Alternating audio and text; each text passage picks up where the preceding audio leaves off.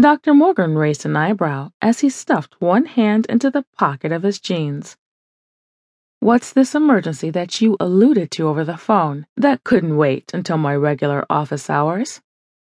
Our session is tomorrow. I know, but I couldn't wait another day.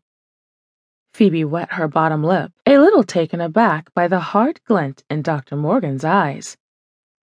You told me not to go over 10 sexual encounters.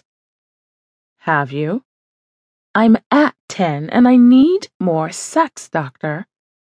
Phoebe wrapped her arms around her waist, knowing her actions caused her breasts to lift even more in her tight dress. You told me to call if I needed help, and I do. I don't want to disappoint you, but I'm very horny. I thought maybe you'd...